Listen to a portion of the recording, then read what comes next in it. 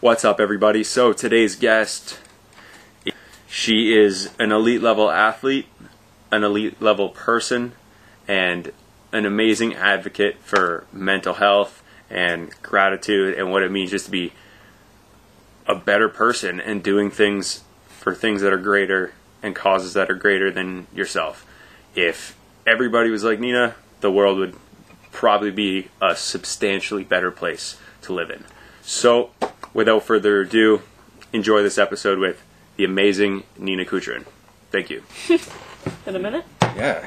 Nina, I'm really, first and foremost, welcome to the show. I'm really grateful you're able to kind of donate your time to me and the audience today, so I'm really stoked about it. I'm really excited that we're able to catch up. And yeah, welcome to the show. So thanks for being here. Thank you so much for having me. I'm so excited. Awesome, no worries. So take us through kind of your timeline from your decisions leaving post-secondary, your transition to kind of where we are now, and then we'll go all the way through it full circle. Okay, that's a whole big picture. In 2017, I was making like my decision of like where to go to college. Yeah. Considered schools in Canada, also considered schools in the U.S. It would have been cool to go to a Canadian school, but they can't really offer much as far as like athletic scholarships and stuff. So I decided I wanted to go to the U.S. So I took a few recruiting trips. Went to University of Iowa, University of South Carolina, and Florida State University, and fell in love with FSU when I went there. Yeah, so freaking loved it. So committed there, finished up my last year of high school, and then started swimming at Florida State in 2018. Yeah, so I'm there for 4 years. 4-ish years, so my third year I took a redshirt year for Olympic trials, because I wanted to stay back and train for that. Yeah. So I took a redshirt year that year, but I finished in 4 years, and then I just committed to University of Florida this year. So, what was it that sold you on FSU? I think, well, for one, the weather. Like, I feel like placing yourself in an environment where you can see yourself being happy and, like, actually wanting to live, like, that's crucial, right? Like, where you can just feel yourself being happy. So, like, campus was gorgeous, weather was amazing. I was like, oh my gosh, I could definitely see myself living here for 4 years. And also, like, the team was just, like, a really big family. Like, I think out of all the schools, like, the trips that I took and stuff, like, they were just, like, really close, the team. And they had, like, a really good team chemistry, and I really got along with the coaches. And, like, at the end of the day, I feel like it's, like, making the decisions, like, where can I see myself flourishing the most for 4 years, and it just, like, I pictured myself committing to Iowa, and then I pictured myself committing to South Carolina, and I was like, it just did not feel right, like, so I could really just see myself at FSU, so that's kind of how I made the decision. Nice. I guess I would play a big role. What's the difference, like, take me through the application process for people who don't know, and I'm a little fuzzy on the details, but applying to a post-secondary school in the States versus here.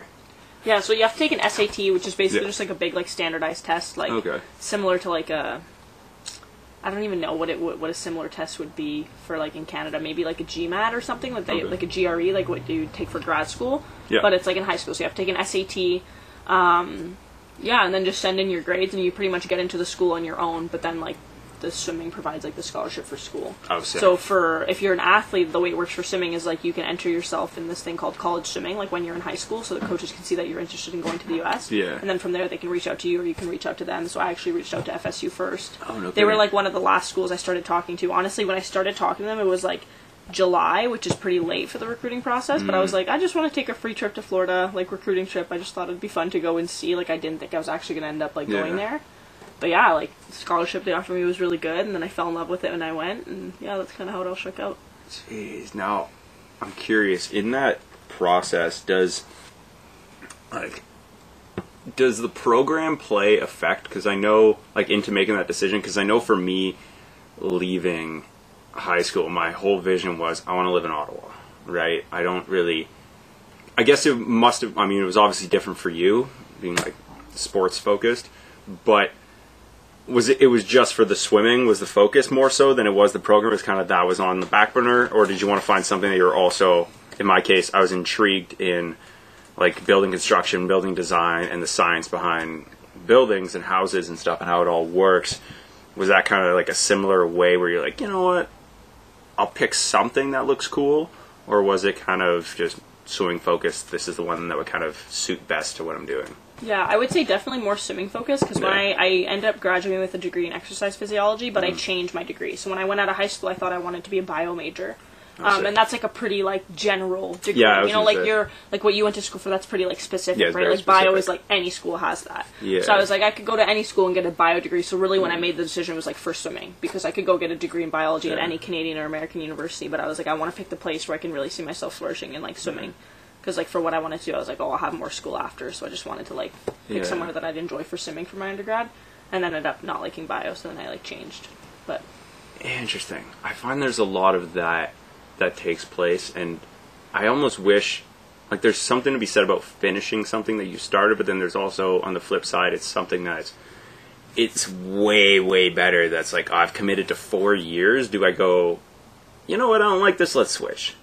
Right? Yeah. So it's cool that you're able to kind of make that acknowledgement of your life and go, ooh, okay, let's shift a little bit, but still keep the swimming as a focus for the forefront. Well, I'd say I know in American universities, like your first 2 years of school are pretty general. Like my first year, I had to take a lot of like gen ed classes, so switching my major didn't really play that big of a difference into it because it was just like general classes. So that's like the good thing. Interesting. But yeah, I just got into like I was looking at like the program map for like biology, and it was all like plant and like diversity classes, and I was like, that's not what I'm interested in. Whereas like exercise physiology is all about like the human body, and like the degree that I got was like actually really useful for like my swimming and stuff. Oh, like, sick! Yeah, you're kind of like I guess it's all exercise science and movement. It's all just movement, kinetics, and kinesiology and stuff. Yeah, interesting. So what I'm curious about too is in that time frame, were you like in terms of swimming?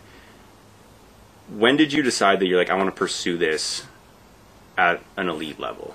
Like, when did you make that decision? Did you make it off well before you, like, graduated high school, or was that just kind of made, like, well before? Yeah, I would say, I mean, when I was younger, like, I think when you're a kid, it's important to explore, like, all different passions. And I'm really lucky that, like, my parents never, like, forced swimming on me. It was never, like, Nina has to swim. It was, like, whatever I wanted to do, I could do. So my sister and I, we did, like, you know, gymnastics, figure skating, all land sports that I'm not good at. And then I just, like, you know, found swimming when I was, like, younger, and I just really liked it. So that's kind of what I kept going with, and I was naturally better at it than other sports. So obviously that helps. Like, I think you like things more that you're, like, better at. Yeah, or that you pick up quickly. Yeah. As well. No, exactly. So I was just better at it, so I liked it. And then I, like, as I got into, like, early high school, I started, like, qualifying for nationals. And then I made my first Olympic trials team.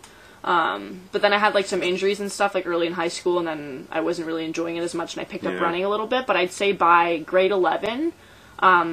I was getting invited to like junior team Canada camps and stuff like that, and I was just still really enjoying it, and I was like, okay, I think this is a point where I want to make swimming a focus for the next few years, because there's like a really small window in your life where you kind of get to pursue those kind of things. So I'd say by grade 11 I was like, okay, I want to try and go Division 1 and try and find somewhere where I can like pursue swimming to the like fullest potential, I guess. Interesting. Did you always see it being like an Olympic, like a vision of like, oh, I'm gonna make the Olympics? Like, is that's the end all be all of goals, or is there like some form of you or some part of you that wants to kind of like be like a beacon of this, or like represent something greater than the sport? Yeah, well, I think like, I mean, I know for me, like, I know a lot of kids are like this, like, when you start doing sports when you're a kid, you're like, I'm gonna go to the Olympics, you know, like, everyone thinks that that's and then, you know, I reached an age where I was like, oh my gosh, like, there's actually a chance that I could actually do this. I actually could, and, like, that's amazing, but I think in, like, my early years, like, especially, like, I experienced a lot of performance anxiety, like, in high school and, like, my first few years of college, and I think that came from, like, putting all my identity and all the pressure in swimming, and, like, I don't think, like, I think that comes from having really high expectations, but also putting all of your identity in the expectations. Right. So I would say that, like, my goals haven't changed. Like, I still want to try and make an Olympic team. Like, I still want to try and make national teams. Like, those are definitely still Paris my goals. 2024, like, baby! Right? Yeah, and that hasn't changed, but I think I've been able to change my focus over the course of my swimming career, where it's like, you know, my identity isn't in the swimming. It's in, like, so much more than that, because through swimming I've gotten to meet, like, these amazing people from all across the country that I get to go visit, and, like, you know, I've gotten a degree and all these amazing experiences, so I'd say, like, yeah, that's always been a goal, and it will continue to be a goal, but I don't necessarily put all of my identity in the sport in the goals, because I think that's how you get really, like, anxious about swimming and start hating it, and I think enjoying it is, like, the biggest part.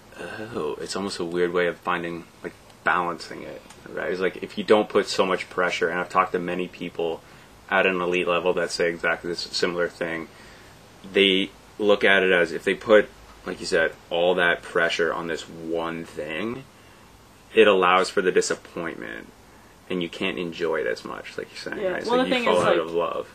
Right, and like pressure is a privilege. Like I think that's one thing that like I've been able to like shift as well. It's like I used to look as pressure as like a bad thing. Like, oh my gosh, what if I choke? What if I don't do this? But it's like pressure is a privilege. Like you've worked hard enough to be able to feel that pressure, and I should feel privileged to get that. But you know, swimming is what I do. It's not who I am. So that's been like a big shift in like my mindset over the last few years of like, you know, like my goals haven't changed, but they've, I guess the process behind my goals has. It's not like if I don't ever make a national team, I'm going to hate myself and hate my swimming career. Like I'm still very happy with what I've done in swimming, but it's not who I am. It's just what I do, and I happen to love it, so that's really cool. Amazing. Yeah, that's nice. That probably helps.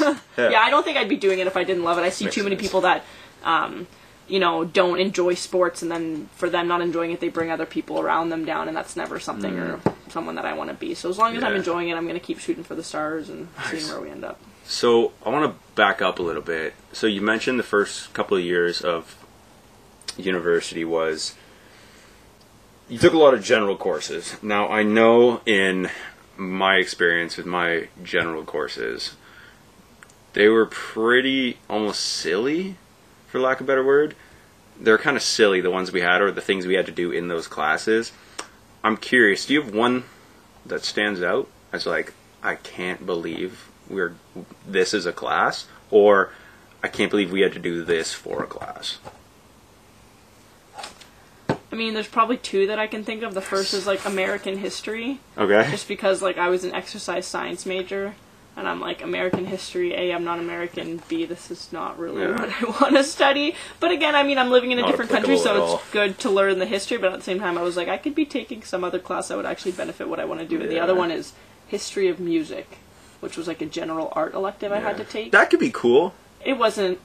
No? And that's coming from someone who's like, I love music. Yeah, I was like, don't you play music? Yeah, I play a bunch of instruments. Like, I love it, but it really wasn't cool. Like, studying, like, the science behind, like, opera music and, like, how they compose and stuff, it was just, not my vibe. No. But, yeah, for some reason you need all these general credits in the U.S. So, you know, I knocked those out and then actually enjoyed the second half of my degree. But it almost feels like a colossal waste of time. Oh, yeah. I'm like, I can't believe, like... Yeah, no, I was like, I can't believe money was spent on this course. Yeah, how is this okay? Like, I think that, honestly, though, Nina, I think that might be the schools operating at it as a business, because that's all they are, right? Schools are just big businesses. We've just fallen into a trap where it's okay for everybody to participate, and I just think it's something that, looking back on, like, the time I had and hearing what you're saying, like, how is that okay? Yeah. You know, like, I had a class called Achieving Success in the 21st Century. Oh, great. Her name was Debbie. She was the best. But everything about the class was silly. Like, it was not fun. We had to do one presentation that was kind of, it was a debate style. And then we had one that was, we were arguing, like, the ethics behind something. And then we were arguing against somebody else's. And I think my friend and I came up with this plan to do the same topic for every single presentation we had. It was like one a week. I was already okay at public speaking, but I got even better at it through this because it was just horrendous. Yeah. So I was like, this is ridiculous. And we debated whether marijuana should be legal or not. And then we debated the ethics behind why it should be, and then why it shouldn't be in another presentation the following week. And then I remember my buddy Nick, like, explaining thoroughly, like, the contents of THC, and I was just, what is happening? I'm like, I remember sitting in the back of the class going, I was like, this is $400 for me to take this again.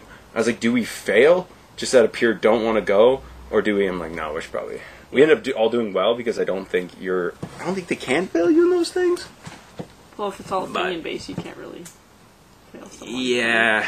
I guess it's if you're just in the good graces of a teacher, then it kind of seems to be okay. That's fair. Maybe. So, now, you're going into your 5th year, right? Mm-hmm. Now, you recently made a change, right? And so this was very fascinating, because I like to do research about my guests, but not do research, right? So I like to just ask and kind of go with the flow. Right. But at the same time, with this specific thing, I was told to read it, and then I went against my judgment of doing that. And I want you to explain to us. So, you were originally going to go for your 5th year, that's for your master's, at University of California, right? Berkeley, yeah. Yeah, Berkeley. So, you didn't. Now, take us through the beginning of kind of when that decision went from you going to Berkeley to kind of like the first time you were introduced as this being an option for you to kind of, okay, why'd you make the decision? Because I don't want to give any information. I want you to tell this because I think it's very, very fascinating and I'm very, very intrigued by it. No, for sure. I'd say like the past year of my life has been like really exciting, and also like really confusing and really stressful. But that's the beauty of life. Those cycles always repeat themselves, right? It.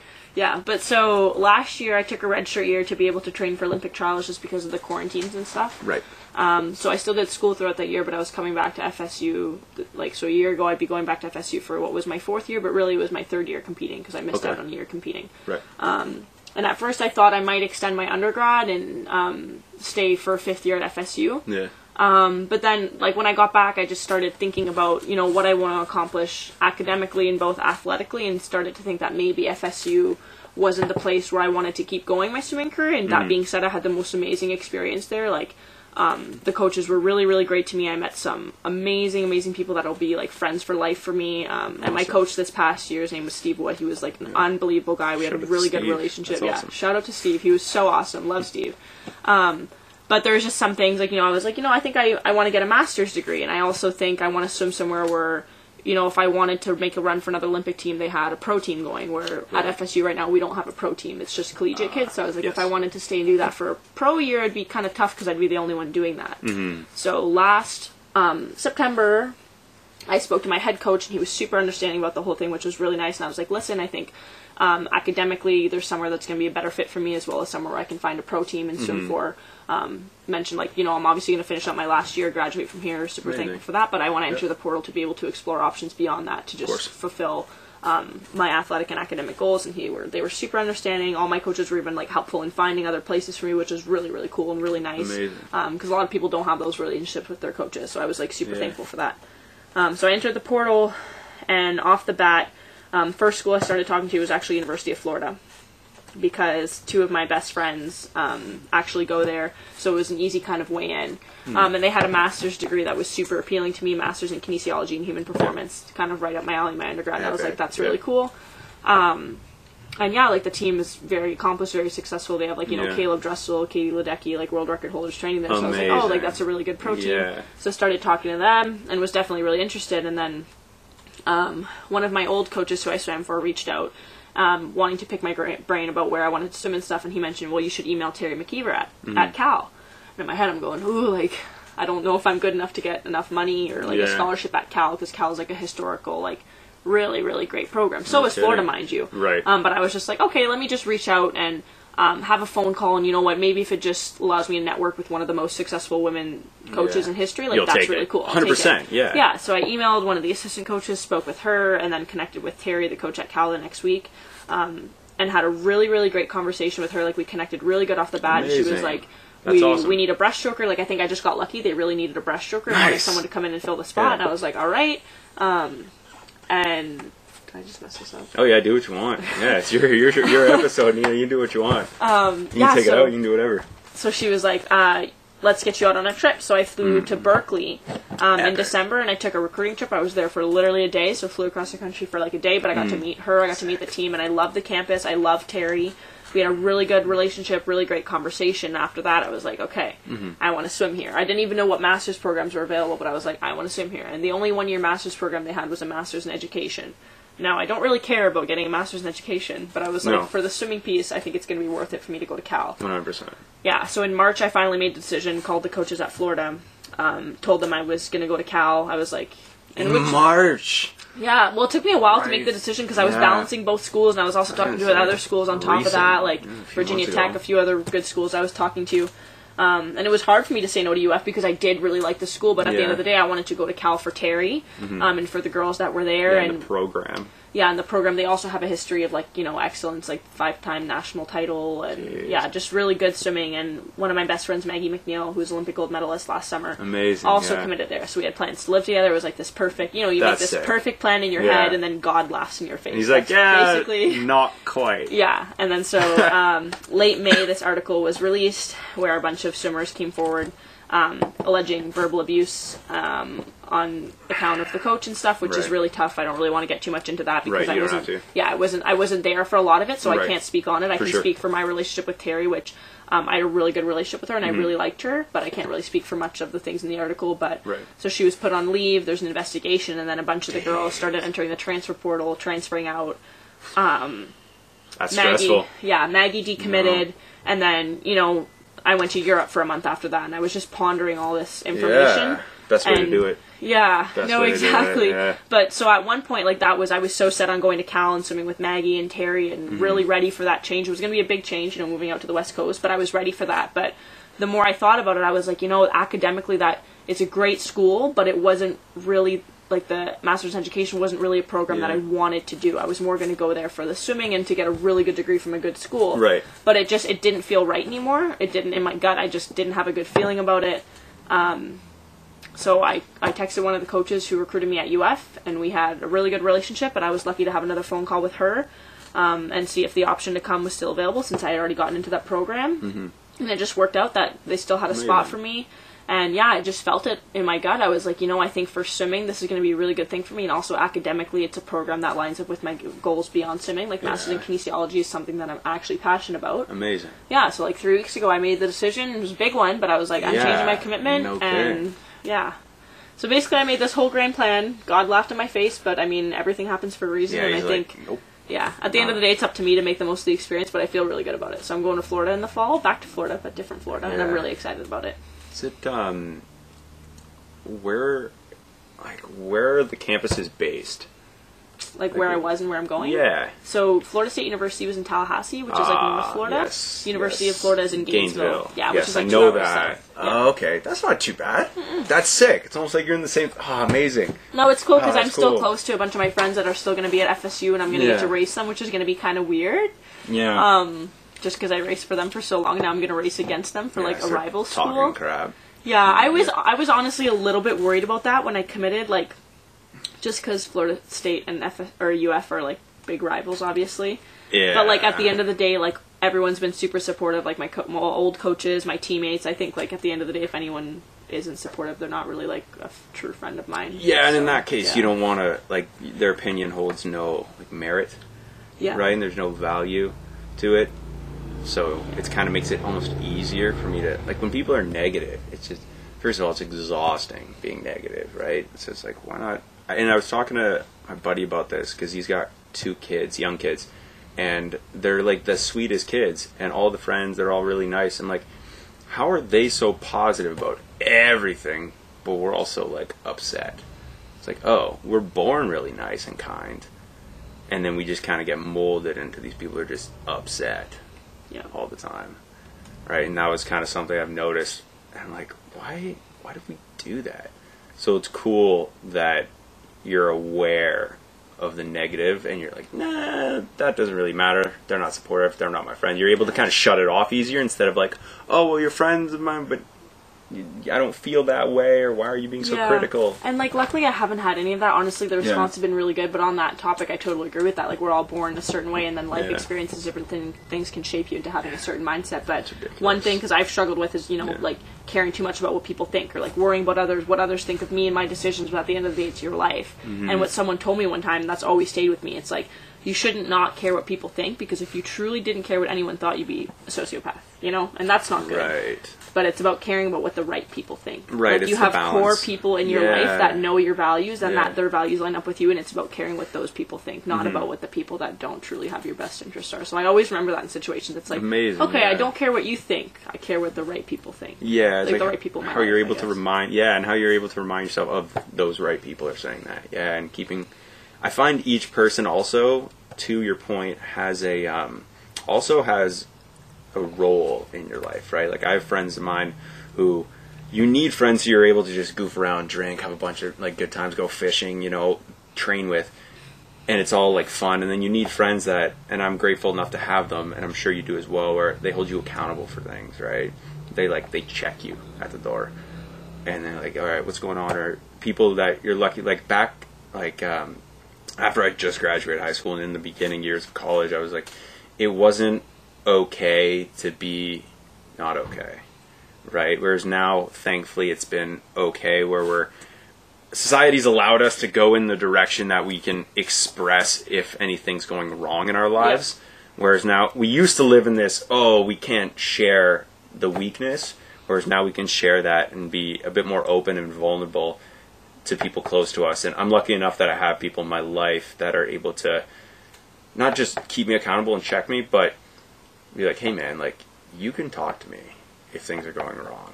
And it's so refreshing, so reassuring to be able to have those people that you can go to. And I think the support long term with that, just overall really amazing. Oh, I completely agree. Yeah, I definitely think society's going in the right direction with that, with like having more conversations around the stigma of like mental health in sports and just in general. Because I think it's like, you know, not okay to play the victim, but always okay to talk about things that like aren't going right, or like having people in your life that you can like share how you're feeling about, because it's never good to keep that inside. Like, I think everyone's done that for a certain point in your life, and that doesn't really get you anywhere. Like, you have to have those people that you're able to, you know, speak out when like you're not feeling okay or things are going on. Yeah, definitely agree with that. Like, it's important to talk about those things. Very. On that topic, tell me about this kind of pairs with something that I also want to ask you, but tell me about the hidden opponent, sorry. Yeah, tell me about that. Is like one of the most amazing organizations ever. Yeah, so it's an organization that promotes mental health in sports, like just raising awareness around the stigma of mental health.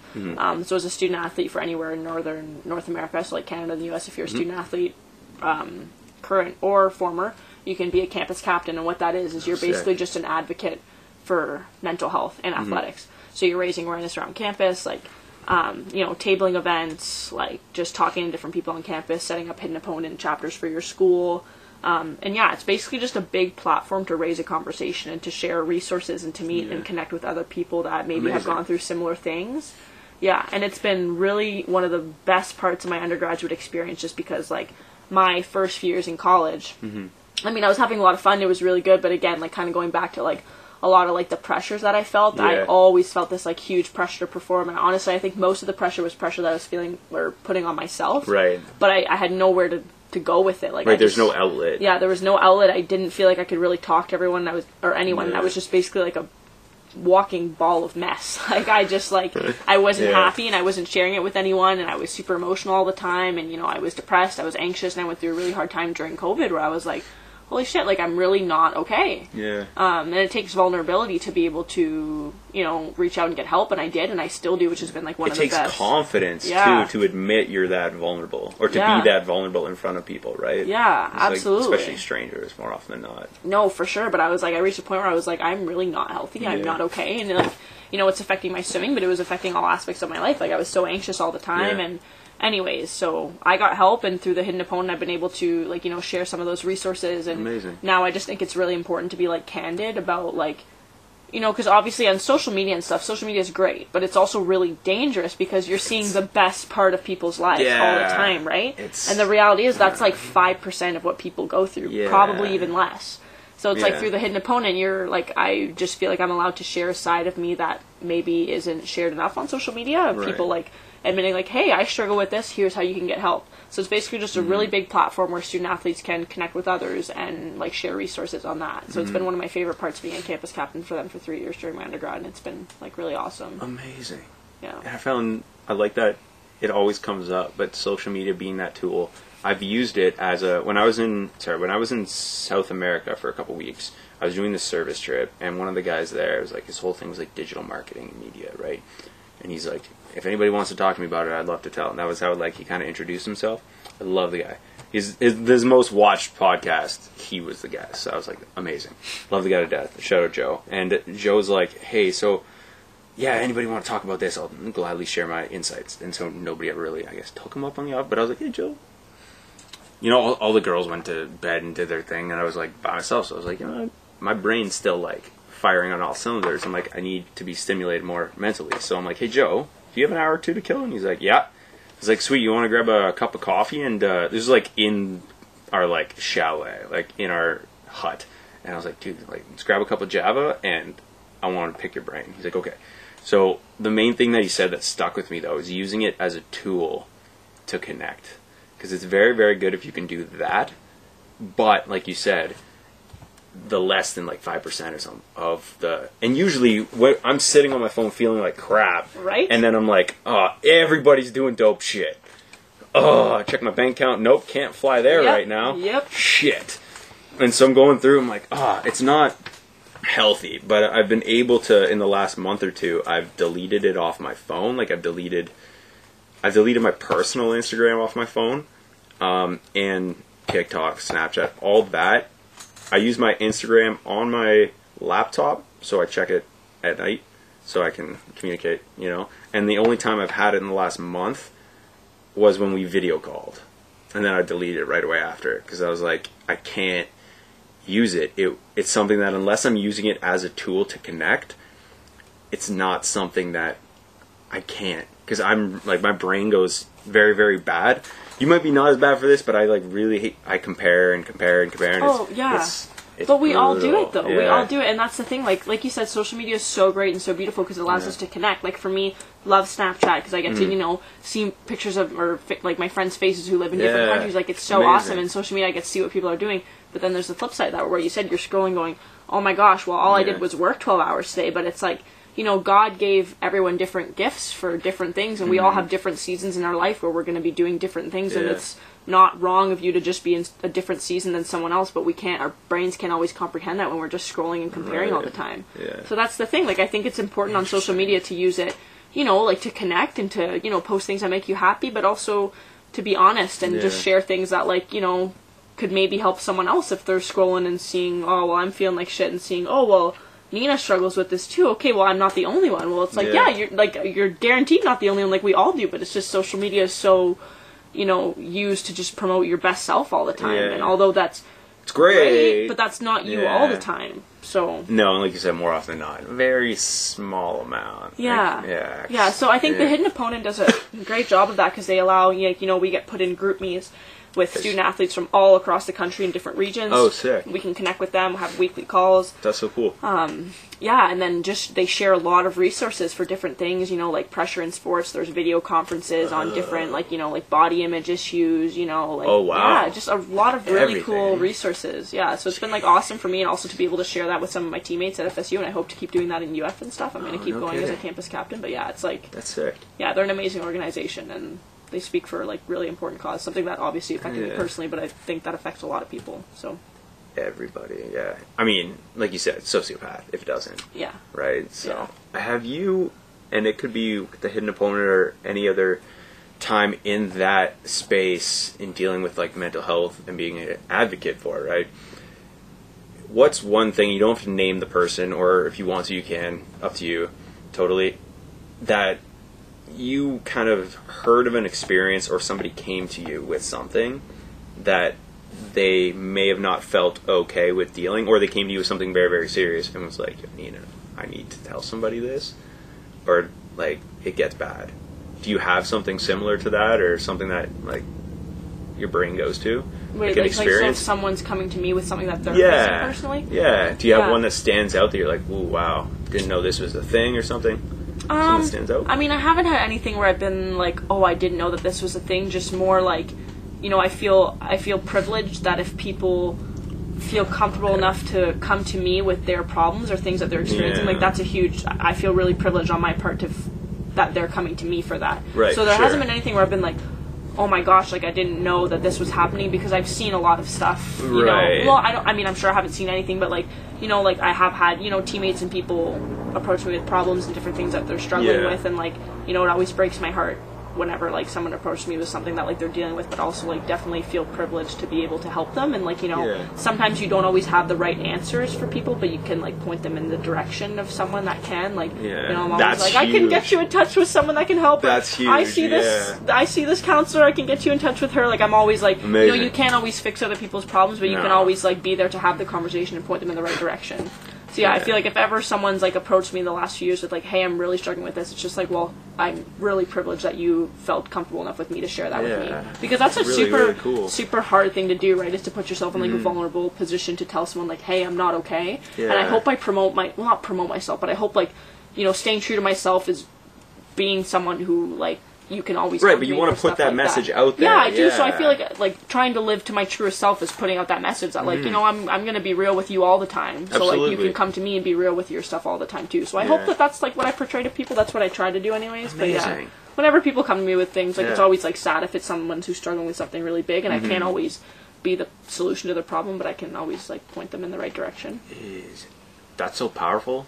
It is, because I've had people do that for me, right? Where, like, when I was, like, younger and, like, didn't know where to go, like, you know, opening yourself up to that one person, and it happened to be someone who was, like, really helpful, and then points you in the right direction where you're getting help. Like, I've had people do that for me, so I just want to be able to do that for other people, you know? Amazing. Because sports are hard. Sports are beautiful and amazing. Like, swimming has given me the world of opportunities and, like, so many experiences and things. Like, you can't even put a price on, like, what swimming has given me. But it also comes with, like, a lot of baggage, too, I guess. So I always want to put the message of, like, gratitude, but also, like, it's okay if you're struggling with things, because, like, everyone does, you know?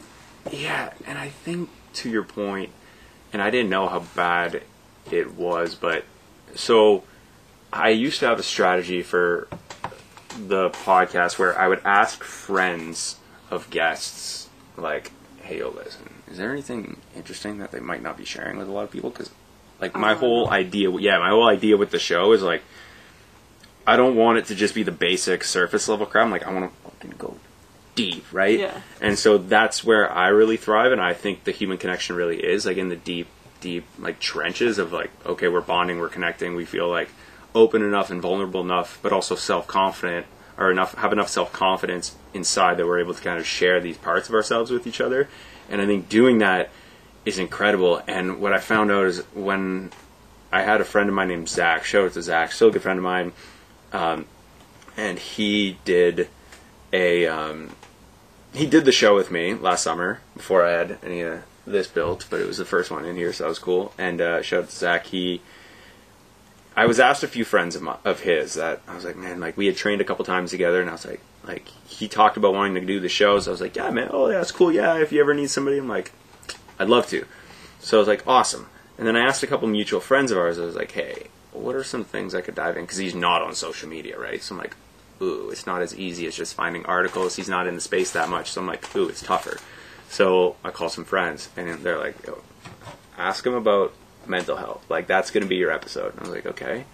So he got to a point where he shared with me the story of how he found his, like, mother hanging in her bedroom. And that was when he was, like, 22, That's 23. some dark stuff. Yeah. And it was, like, 45 minutes. I was like, what? Like, I didn't think we could get there. So that was the first time that, and, like, he seemed past it, I guess. That might not be the best way to put it. Yeah. But probably never get past something like that. But, and he put a way of, like, he's like, you don't cope with it. Because coping means, like, you've accepted that it's, like, that you feel like crap, and you live with it. He's like, no, I had to find a way to exceed from it, and, like, use it as a stepping stone to balance. So he took a very interesting approach, which I really admire for, but that was something cool that I was like, I didn't know that this was something I was able to do. Like, to advocate for that conversation that he was having, that he felt open enough to share with me. He was like, yeah, just got a couple microphones, a couple cameras, a couple lights, and we're just hanging out in my garage. Yeah, that's essentially that's what I was doing. Yeah, and so almost an hour in, being able to share that with me, and then talking about how he was able to move past it was something that, like you said, is like being very fortunate enough to be in my opportunity to advocate a bit for it, different than yours, of course, but being able to be open with people and having that connection is just, like, really, really cool. Yeah, well, that exact story reminds me of, like, something that, like, my mentor told me at school is, like, there's gonna be, like, peaks and valleys in your life, always, and, like, it's always okay to talk about things that aren't going right, or things that are affecting you, but it's never okay to be a victim, because as soon as you allow yourself to be the victim, you can't, like you said, exceed from that. Yeah. So yeah, it's finding the balance of that, of, like, yes, talk about it, speak your truth, deal with it, but also knowing that, like, your mental health is your responsibility.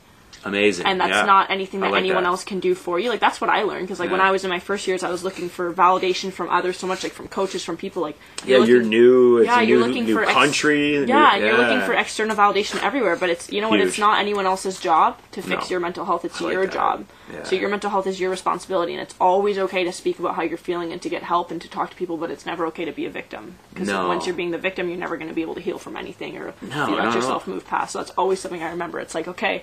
Let me feel the way I feel about this. Let me, take a few minutes, and then not a few minutes. Sometimes it's longer than a few minutes. But it depends on the situation. Let me deal with this in the best way I can, but never allow myself to be a victim. Now, what's that process look like? Like the 2 minutes, right? Like, what's that process look like for you? I think a big thing that I heard this on a podcast one time. Is that, when things happen to you in life, most of the things that happen to you are going to be, I don't want to say most, because a lot of life is in your control. It's how you treat people. It's how you take an outlook on life. It's the choices that you make. Yeah. But a lot of things are going to happen where you can't control it, and you can't change it. So, like, when things happen to you that you can't change, it's okay taking a minute and just saying these words. Can't change it. Yeah. And I heard that on a podcast, and that's, like, super powerful, because if you can't change it, you're taking the power back to yourself. You're not giving the power to the situation to make you feel a certain way. You're taking that power, like, okay, this might suck. Can't change it. How do you move forward? Right.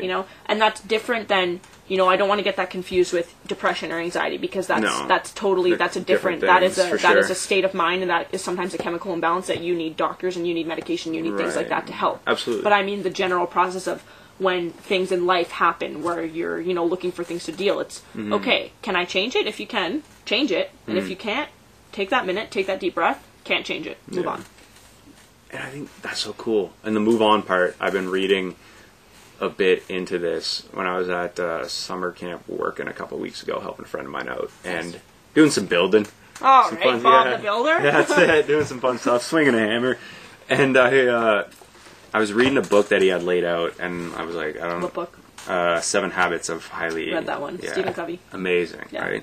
So he talks about, like, proactive and reactive. And that reminds me of the conversation I had with this gentleman, Bruno Gourvemont. It's just a French name. But he diffused bombs in the military. Okay. Right? So I was introduced to another guy. Crazy how I met the guy. But, again, another chat I could have for 3 hours. And he talked about similar, like, discussion points of making life happen for you and then reacting to life when letting other people make it happen to, like, for you, right? It's like you have to be proactive versus reacting poorly and then, like you say, like, oh, well, okay, whatever. But, okay, take my minute. I know I'm taking this space. I've allotted X amount of time.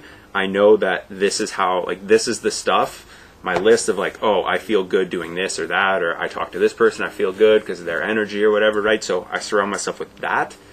And then jumping to the, okay, now that we're out of that phase, it's now, I'm good, that's behind me, right? And you're able to transition out of that a bit better, right? Absolutely. So. Yeah, and I think, like what you said, it's, like, important to have those people that can remind you of that, too. Yeah. Because that huge, is because that's, like, my general rule, like, can't change it, take your minute.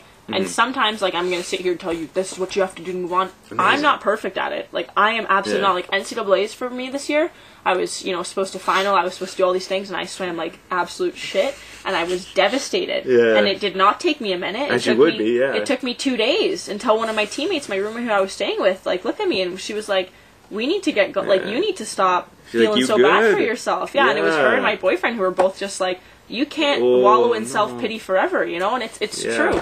Amazing that those two are able to kind of, like... Yeah, well, like you said, like, you need those people that can, kind of make you realize, like, bring you back to what your values are, and that's one of my values. Can't change it. Take that deep breath and move on, and sometimes it takes longer than a minute, but in the general rule of thumb is, like, if you can't change it and can't control things, you gotta move past it. And that's, like, for sports, that's crucial, right? Because you can't change the performance that just happened. You can learn from it and use that failure to, like, move forward, or you can wallow in it. And that's, like, what I did at NCAAs this year was 2 days of me just, like, moping around until one of my teammates was like, we still got more races left. Like, you gotta... And I was like, you're right. You're not wrong, yeah. Yeah. But that's a powerful thing to be able to say, I can't change that, because you're taking the control back from externally to internally. And once you're taking that back, that internal control, I mean, the situation is what you make of it, right? Yeah. It's like you're in the power then. Right. And being in the power kind of... I'm curious to pick your brain a bit more on this thought, but I was told way back when that it's not, you can't really control much that happens to you. You can only truly control how you react to what happens, right? Like that's, I think, the whole thing. Like you need the control of how you react is, that's the big thing, right? It's like, oh, you say this to this person. It's like, well, how do I react? Do I react negatively? But then all the things that happen to us in that like moment are what lead us to react a certain way, right? So being able to have those things where, okay, I have my systems in place to have that positive environment, or in your case, like you said a while ago, good weather all around. Because like everybody's like, oh, seasonal depression is real. It is real. Yeah. Maybe not so much when you're in California or Florida. Yeah. But it's like, no, it's a real thing, and it's not fun. It's not an easy thing to get over, and it's not an easy thing to find a way out of. But having those systems in place or those outlets are, humongous. So it's cool that you're able to advocate for that and create like publicity for a lane that's not really driven down much. Yeah, well, I think especially like if you think about performance anxiety or just anxiety in general in sports, it's always going to come from trying to control, or not always, most of the time. And from what I can speak from personal experience, it's you're going to be trying to control situations that you have no control over. For swimming, it's when I think back to my times where I experienced the worst performance anxiety, it's, worrying about what the people in the lanes beside me are doing, or, oh my gosh, what if I don't make this, or what if I don't win this event? But you can't control what the others are doing, and when I can think back to my very best performances, it's you're not focused on anyone else, you're focused on you. And that was one thing that I had really been working on with my psychologist going into Olympic trials last year was, amazing. You've done the work. You got to stand up on the blocks and just trust that you've done all that you can and you can't control other people. So that was the thing when I stood up to race on the last day of Olympic trials. I was super nervous. Like, I don't think the nerves ever go away. I think nerves is actually a good thing. It means that your body's getting ready to perform. But it's just shifting that focus from external to internal. Right. When you're shifting that back to yourself, it allows you to take control and power of the situation and know that, like, you've done all you can do. It's just up to you to give the best that you can do on that day. Yeah. And, I went a best time, and it was great. And epic. And if I could do that every time I swim, life would be good. But obviously, it's, there's peaks and valleys. Like you said, peaks and valleys doesn't work quite like that. Yeah. But how are you able to kind of ground yourself? And what I mean by that is, I think there's a lot of things that I've found that I'm so worried of in the past, or when I'm thinking about the past, or did I, what if, right? That self-doubt kind of creeps up. And it's not a good cycle to get into. It's a deep pit, and it's tough to climb out of. And I think thinking ahead where you're like, oh, what if I don't? Or the, did I? Or what if? It's like we're not living in the now, right? We're not so much in the present. How are you able to, over the years, develop something, or like a ritual, or some, I don't know, what, superstitious or anything, but like, do you have like a routine that gets you focused in the moment? And what does that look like? I think for me, one of the biggest things that drive me is, like, my faith. Like, for me, prayer and gratitude is, like, really powerful. And I think, when you're always worrying about, like, what's gonna come or what has happened, like you said, you're never living in, like, the present moment. So, I think prayer is really powerful, and also just knowing that, like, I believe that, like, all my days were written before me the day that I was born, So just trusting that, like, God has a plan, and, like, if you can focus in on yourself and what's happening and what matters right now, that plan is going to unfold exactly the way that it's supposed to. So I feel like you said, like, staying grounded is basically just focusing in the present moment. Because if you're focusing on the past or the future, again, you're giving away that control. 100%. Yeah, you're giving away the control of the situation on things that you can't control. So focusing on, like, the future and knowing that you can't change what happened in the past, you can only control what's happening now, which is going to affect the future. That's, like, the biggest thing. It's just, so I think for me, prayer and also gratitude, like, I think when I find myself getting really nervous for races and being like, oh my gosh, I don't measure up, like, I shouldn't be here, it's like, no, like, let me just take a step back. I'm really grateful to be here, listing, like, sometimes I'll count on my fingers 10 things I'm grateful for, or 10 things that I've done right. That's a big thing too. I think another thing that grounds me is, this was a book that we read as a women's team at FSU. It's called, like, 30 Days to Confidence by a girl called Coach Kristen. She's, like, amazing. But so I have this thing that's called a confidence jar. And so every day I will write something that I'm proud of, like that I did. A physical amazing. That's the greatest thing I've ever heard. Sick. The thing is, people will say, oh, confidence jar, and they'll keep it in your head. You're not going to remember. No. You're not going to remember. Having a physical one? Yeah. So when you what I do is, it's a little gray box that I keep in my room. Nina, that's brilliant. And, sometimes what I write in my confidence jar looks like I crushed that set I did times I never thought I could do. Boom, plop it in there. And sometimes it's I was really anxious today and I finished practice. Boom, plop it in there. Yeah. Or sometimes it's, I did 6 dolphin kicks off the wall for every push-off today. But no matter what, that confidence jar, I make myself write in every day. There's always something that you can be proud of that you've done. Mm-hmm. Always, always, always. Even if it's a bad day or if there's something, it wasn't a good workout, there's something that you can focus on that you did right. And so writing all those little things down, I keep them with me. And when I go to swim meets, I read through those things that I've done, the things that I'm confident about, and that grounds me and reminds me of all the work that I've done. So that's taking control of the past and also allowing me to use it for, like, the present and the future, Whoa. Big fan of the confidence jar. I read that in a book and I was like, I'm going to do that. It was in that book, eh? That's sick. I like that a lot because it's funny you mentioned that. Like, oh, people say it's like, I've heard people say it to me. And it's like, yeah. It's like, no, keep a physical jar. Physical. And even if you're not an athlete, that's like something that you're grateful for every day. I'm grateful for today. I read on another, I listened to another podcast of this guy called Doc Amen. He's like Miley Cyrus's psychiatrist, but he's this like really brilliant psychiatrist. And he said, he has like a really great podcast. That's sick. What's his name? Doc Amen. Amen, right, you did say it, yes. Doc, D-O-C, and then Amen. Yeah, I thought that was the name, sorry. Yeah, no, but he says, at the end of every day, he writes down, or he thinks, I write it down because I think for me, like, journaling is good for me. I'm the same way, But, what went right today? And so he gave the example of, on the day that my mom died, was a horrible day. Mm-hmm. But he still made himself write down what went right today. Connected with family, blah, blah, blah, other things.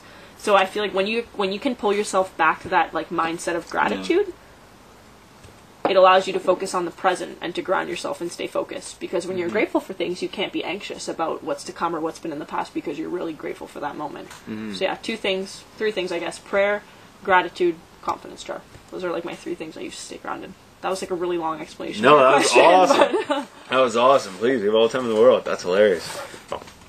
One thing something I noticed you do, and correct me if I'm wrong, but you do something really cool that I want to kind of praise you for. So you do, last year or two at least, maybe more, I'm not sure, can't remember, but you do a fundraiser on your birthday, correct? Amazing, by the way. I love that. Do you have, like, where did that start? Like, why? Like, where did that idea kind of start? Where you raise money for something that you're passionate about or a cause? Because I'm really curious. I really want to ask you that. I was like, if this happens on camera or off camera, I want to know. Yeah, no, I think when I was younger, my mom, like, always loved birthdays, but my dad never really did. Yeah, so we never really, like, celebrated, like, my birthday and stuff, so I always just thought that birthdays were, like, whatever. I was like, yeah. But then as I got older, I'm like, you know what? Like, no, like, I was born today. Like, let's freaking celebrate this. I was like the opposite. No, yeah, so I'm the opposite of you. Now I'm like, no, if this is like, and you know what, it's not about the presents or anything that, like, seriously, like, that's every year I do a fundraiser because I don't want presents. It's about, like, for me, birthdays are about, like, an excuse to get together with people that you love or do something fun. Yeah. And also, I'm like, if I can use this as a day where it's gonna, like, help, because I don't really need the money or the presents, like, I don't need that, but it's, like, the one day a year where I have, like, people were for some reason inclined to give you something. Like, I don't know who started that for birthdays. It wasn't me, but whoever started it, that's a great idea. Because it's the one day a year where, like, people are inclined to give you something. Yeah, like the attention goes to you. Not inclined, but like, the intention goes to you. So, like, I don't know. There. I don't remember when it was that I decided to do it. Like, the first year, I was just like, like, it's my birthday, and I don't want presents. Like, there's really nothing that I'm like, I really want. Like, if I really want something that bad, I have a job, I'll go out and buy it. Yeah, like, it's not, it's not really a huge thing. So I was like, at the time I was I did for 4 years. It was the Hang Tough Foundation, which is a foundation in Tallahassee that, basically just gives, like, a space for parents who have kids with disabilities to, they host events every second week, so, they can drop their kid off and we play with the kids, and it's like a different thing. That's so cool. Yeah, and so the parents can go do things that they don't have time to do when you have a child with a disability. So, like, maybe going for a run, going grocery shopping, going on a date, just things that you don't have time to do. And anyways, it's been one of my favorite experiences at FSU. I've met the most amazing little kids, and it's been, like, such an amazing family. And I was like, you know what, like, my birthday, that's an opportunity for me to get something for myself or be able to give it to something that's, like, actually, like, needs it. So, I started doing it 2 years ago. I raised money for the Hang Tough Foundation and got a lot of donations. Like, that's, like, the beautiful thing about birthdays. It's, like, I get to celebrate with my family, but also kind of shift the attention to, like, I don't know. Yeah, it's like, I'm going to get it, but I'm going to give it the other way. Yeah, so I did it for the Hang Tough Foundation my first year, and then this year I did it for the Hidden Opponent. Next year, we'll see. I don't know. Ooh, I feel like it's the one day a year where people are like, attention's on you for some weird reason. I don't know who started that, but I'm okay with it. So I'm like, if I can use it this way, that's amazing. I love that. That's so cool. I I had a friend of mine who just completed it, because he's been raising money for MS in honor of his Aunt Claire, who passed away from it years ago. And yeah, I think he's like $25,000 now. But he did it for like the last 5-6 months. And I remember we did the show, and then he told me about the idea. But his whole idea is like he wants to do these big challenges that are like big challenges that are very, very tough, and like they just seem like borderline impossible, especially for somebody like, I'll say, like him. But he's very, very pro like raise awareness, everything. So like I've had 5 or 6 people in the show in the last like year and a half, about year and a half, that are like, every single person has like in some form or another been a part of something greater, which I think I'm really grateful because I'm able to witness that and pick the brains of you guys and these people. Well, you're also an outlet for the people. Like you're doing something for the greater people. I'm trying too. to. Like, that's pretty cool. Thank you. I'm trying to. I think it's cool to understand what makes you guys tick and like where does this kind of stem from, right? And like why do you think overall, Nina, that there's such an urge to like give back? Like why is giving the thing? Like, yeah, I mean, like... especially genuine giving, yeah, right? I think, like, for me, I had a lot of obstacles, like, growing up. Like, obviously, did not come from a family with a lot of money, and, like, I feel really... and just a lot of stuff growing up that was, like, really challenging. Right. But I think, for me, like, swimming has given me, like, a world of opportunities. Like, I've gotten to live so many things that, like, people who don't have athletic gifts, or maybe who don't have... I don't know, like... the people who have helped me along the way are the reason for why I am the way that I am. And if there weren't certain people in my life that were there to pick me up when I fell down, I probably would have stayed down. Oof. But it's like, so because I had people that helped lift me up when I needed it, I've gotten to accomplish all these amazing things, right? And I'm still going to continue accomplishing those things, but now I feel like I'm in a position where I can be that person for someone else. So I guess that's kind of where that comes from. You know? Like, I feel like we are our best selves when we are connecting with others and when we can uplift others.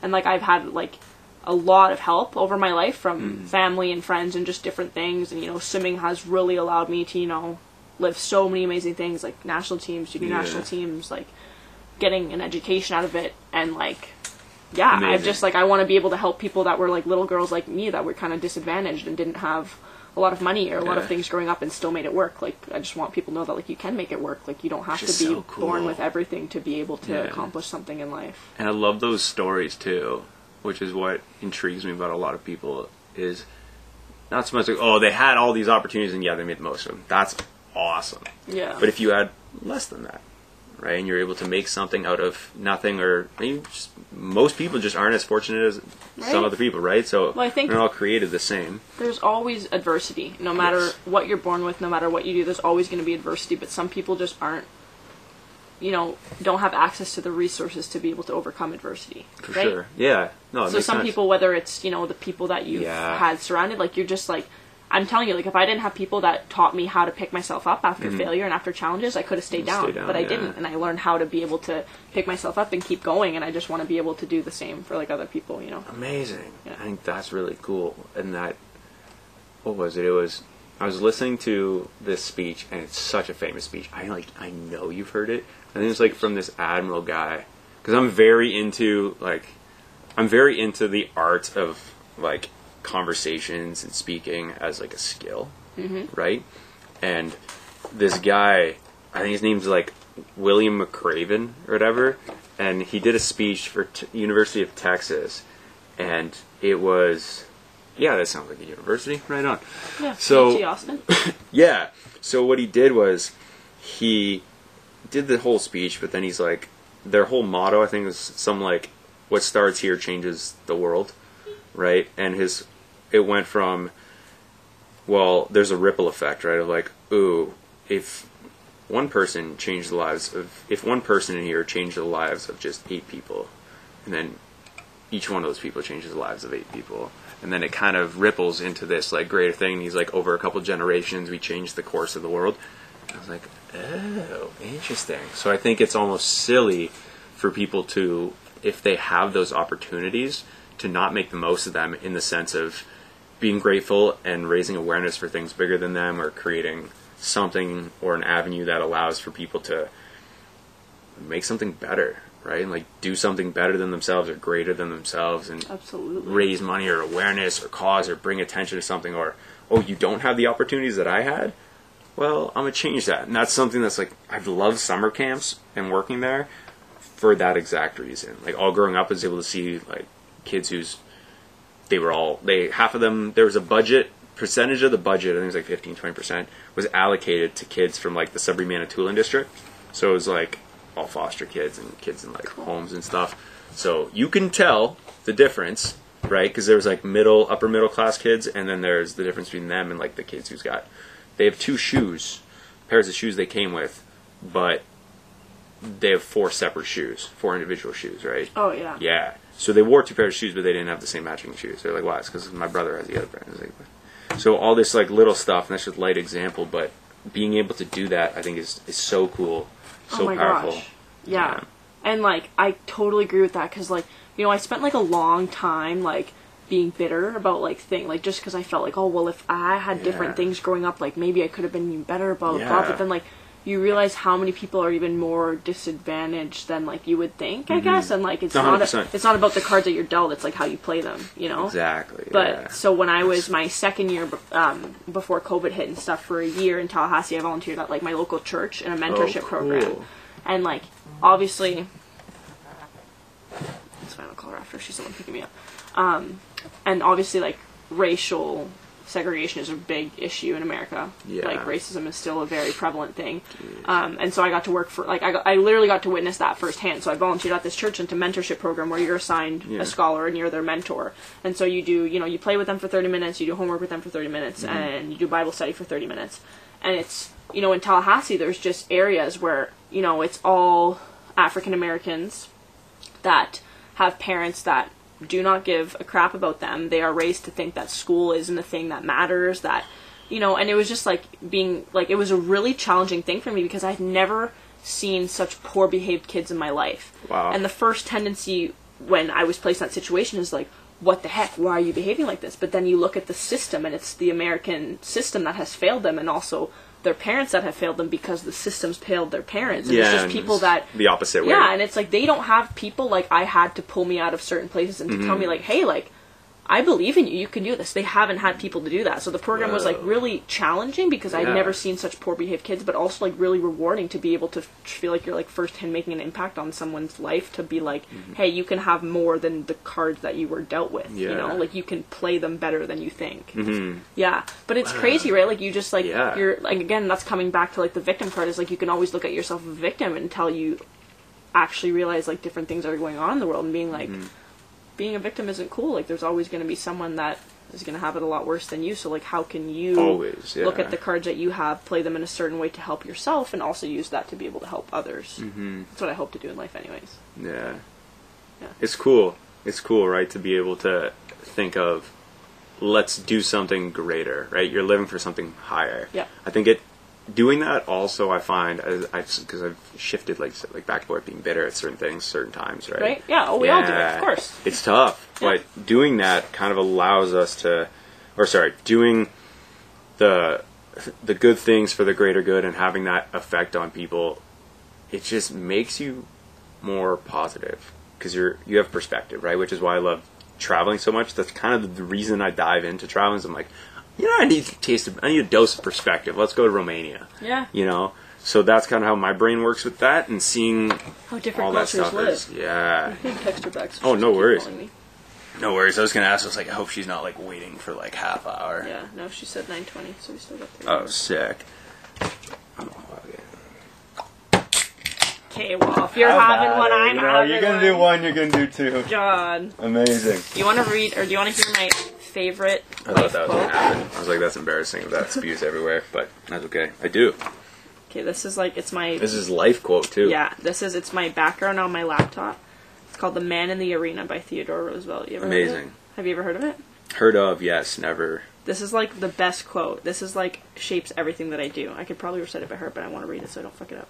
I appreciate that. Okay. I appreciate that. So this is Theodore Roosevelt. Teddy. So The Man in the Arena.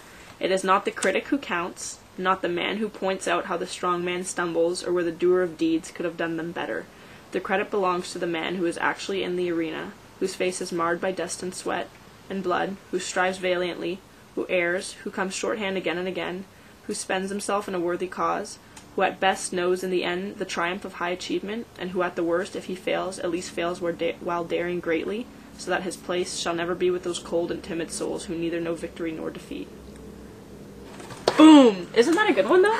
I like that. But that just comes back to, like, you know, there's always going to be people in your life that are going to be criticizing the heck out of what everyone else is doing. Mm-hmm. But it's like, if you're not in the arena actually trying, you should never be criticizing others. Right. Because, like, well, it's all about your effort, and if you're in there trying, like, success is going to look different on different days, and your best is going to look different on different days, but, like, if you're in the arena, you shouldn't be listening to, like, the critics that aren't, you know?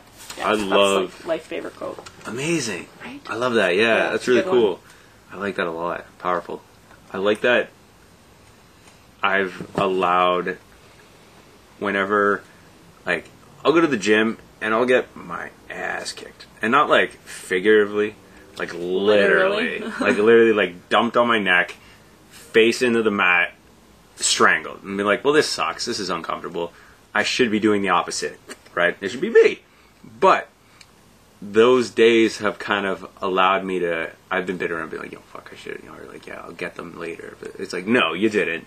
So being able to kind of check yourself and appreciate those days and being grateful for, hey, I made it there. And like you said a while ago, you're like, yeah, I made it to practice. I made it through practice, even though I was like ridiculously exhausted, right? It's like, that goes in the jar. Yeah. Right, so being like, oh, I got my ass kicked all day against people it's usually the other way around. Just wasn't my day. I was sore. I got like injured a bit soon. It's like, why? Those days allow us to, like you said earlier, learn, go back, and understand. Like, ooh, well, why did I let him take me down? Why was I being lazy in these positions? Why didn't I fight for it? It's like, oh, why was I? Because I was tired. Well, why was I tired? Okay, but why was my sleep crap? Right? I go back until I find the source of the problem, and I'm like, okay, how do we eliminate that for next time? Or if we can't eliminate completely, at least minimize it. Right. Well, I think the biggest thing for that, too, is, like, something that I've learned, because, like, another thing was, like, I used to get anxious going to practice, because I was like, what if I don't hit these times? What if I don't, to practice, because I cared so much. And I was like, what if I don't hit this time, whatever? But a big thing is, like, realizing that, like, your best is going to look different on different days. Mm-hmm. And that could be due to sleep, maybe outside stressors, maybe school, but, like, your best is always going to look different. And as long as you're going into a situation knowing that you gave your best, you can't be anxious for the outcome or upset with the outcome because it was your best on that day. And sometimes, like, I know you understand swimming terms, sometimes my best on some days is going to be holding 31s for 50s breaststroke, and sometimes it's going to be 33s, and sometimes it'll be 34s. And, like, it's really frustrating to go through that, right? But, like, it's the rule of thirds. Like, when you're training for any kind of dream or any kind of goal, it's like the rule of thirds. Third of the time you're going to be feeling really good. Third of the time you're going to be feeling okay, and a third of the time you're going to be feeling really crappy. Sometimes when you're in the crappy zone, that's all you're going to focus on, but remember that that's only roughly a third of the time. It's a valley. It's a valley, right? So as long as you're giving your best, you can't really be upset with, like, what your best is on that day, because sometimes it's going to just look different, and that's just, like, life, you know? Yeah, and everybody, like you said, everybody goes through it. Everybody goes through it, which is, that, remembering that always helps. It's like, listen, okay, get our ass kicked today. What's tomorrow got? Or how do we bounce back? Or, oh, it was a great day. Like, I've found days where I'll express gratitude. Or one thing I've done lately that's changed kind of my overall, like, one small little thing, right? It does so much good. And this example of my business partner and I, Kevin, we talk a lot about, like, nobody wants to work anymore. Nobody wants to work. Everywhere is hiring. There's so many people, but nobody wants to work. Nobody knows how to work. Everybody, you know. But the people who are working, I'm going to be the nice. They can mess up my order. I don't give a fuck. I don't care. I'm like, cool. They're like, oh, I'm like, it doesn't matter. I'll tip you the same. Yeah. Tip you the same. You can make mistakes. You can give me something I completely. You can mess up I can order something with onions and you don't give me nothing. I'm like, whatever. And I'm going to be uber polite. I'm going to be very polite. Like, almost like, kind of annoyingly polite. I'm like, oh, very much, thank you, please, oh, dude, like, oh my god, I'm like hugging these strangers I'm working, like, who are working with me, and they're like, what is going on? I'm like, that feels so good doing that, right? And it allows you to kind of make, even doing that on days that suck, in the valleys, just helps. Well, kindness is free, right? And by helping others, you actually help yourself. Like, that gives you a sense of, like, which is crazy why we don't do it more. It's I'm gonna butcher this term. Ubuntu. Ubuntu. Wait, I'm gonna look it up. Ubuntu. Yeah. I need to get my producer with a laptop throwing this up on the big screen. Ubuntu. Now you got it pretty quick, so that's okay. Wait. Ubuntu. 1 second, I want to explain it to you. Sick. I'm excited. I haven't heard of this one, so I'm intrigued. There is a word in South Africa, Ubuntu, a word that captures Mandela's greatest gift, his recognition that we are all bound together in ways that are invisible to the eye, that there are a oneness to humanity, that we achieve ourselves by sharing ourselves with others and caring for those around us. So there's this Netflix documentary called The Playbook. You should watch it. It's really good. Yeah? Yeah, The Playbook. All right, this close to asking what it was called. And it's Force of habit. And it's like 5 really like historically great coaches and kind of like their rules for life. Mm-hmm. And the coach of the Boston Celtics, Doc. Yeah, he was the first episode, and he said the mantra that he coached his team by was Ubuntu. And that's the thing, that we live to bring out good in others, and you can't be threatened by someone else being good, because someone else being good makes you better. Yeah. Amazing. Right? Isn't that so powerful? You should watch it. It was really good. I watched it today, and I was like, oh, revolutionary. Revolutionary indeed. That's so cool. I have Netflix too. This is awesome. You have to watch it. Oh my gosh, it's so good. Sick. So, you said it was an African African term. Yeah. Okay. Tell me about your month in Europe that just happened. Oh, that was really awesome. Where'd you go? I went to Norway for 3 weeks. I did a meet in Norway. Nice. And then I went to Finland for a week, and then Italy. Yeah, it was kind of like I went to trials this year and I had an okay meet, but I didn't make the national team.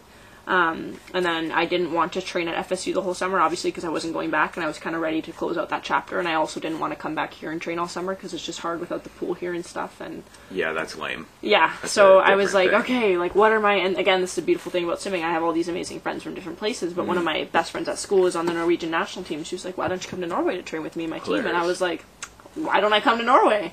So amazing. Right? So I went to Norway for 3 weeks and trained with her and her team, which was so awesome. Got to experience, different coaching, I really, really enjoyed it. Then I raced at a meet there, and then I went to train with my friend in Finland for a week, who's on the Finnish national team. Sick. And then I took a little 3-day vacation with another teammate in Italy, and then came home. Nice. Yeah. That's so cool. Yeah, that's the beauty of swimming. It's allowed me to connect with people from everywhere, which is like really awesome. Yeah. Oh, that's awesome indeed.